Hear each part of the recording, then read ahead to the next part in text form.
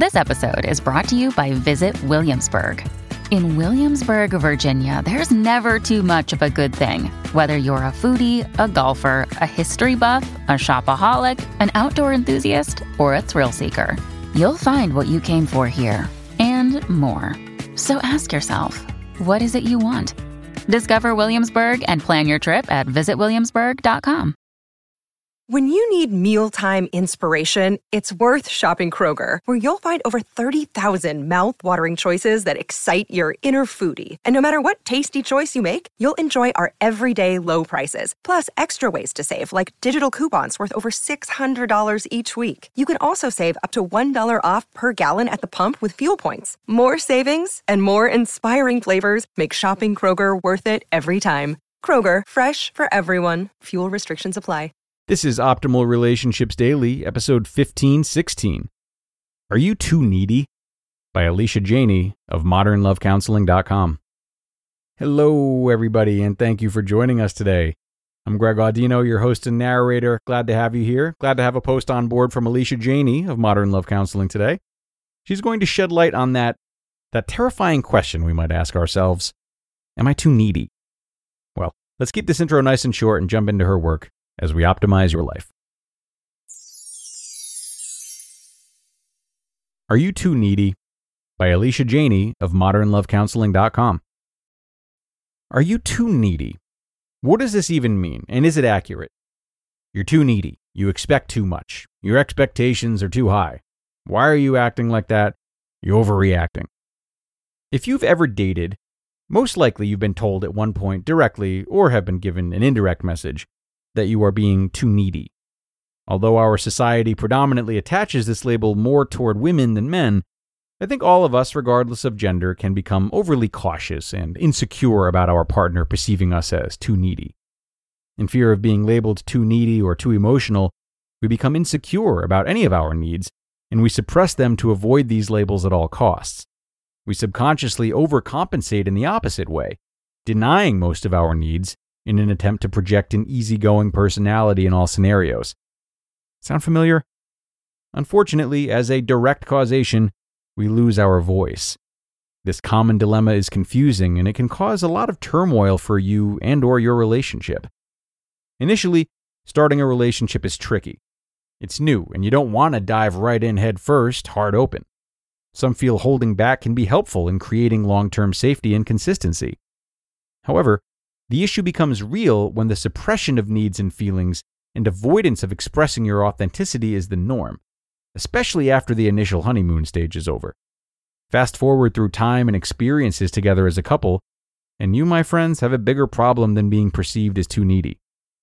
You may not even realize that even though you aren't arguing, your relationship is still not healthy and/or secure.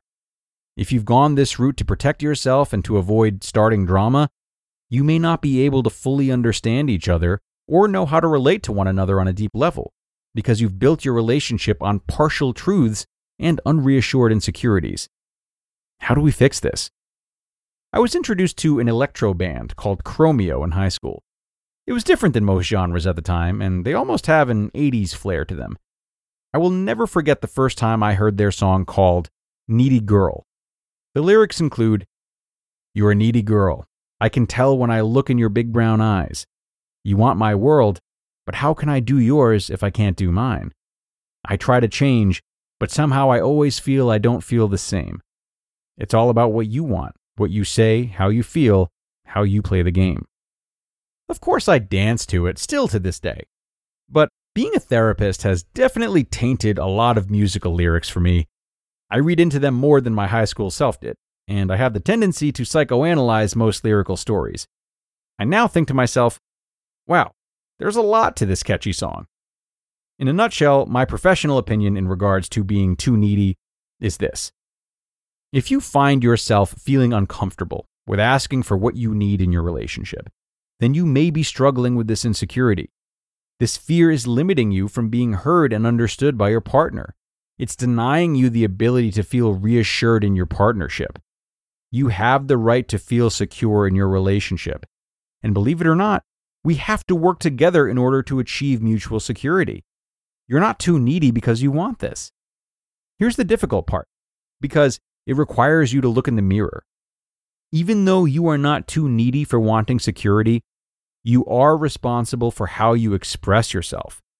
Your behavior and/or expression or lack of expression may be what's too needy or passive-aggressive. Make sense?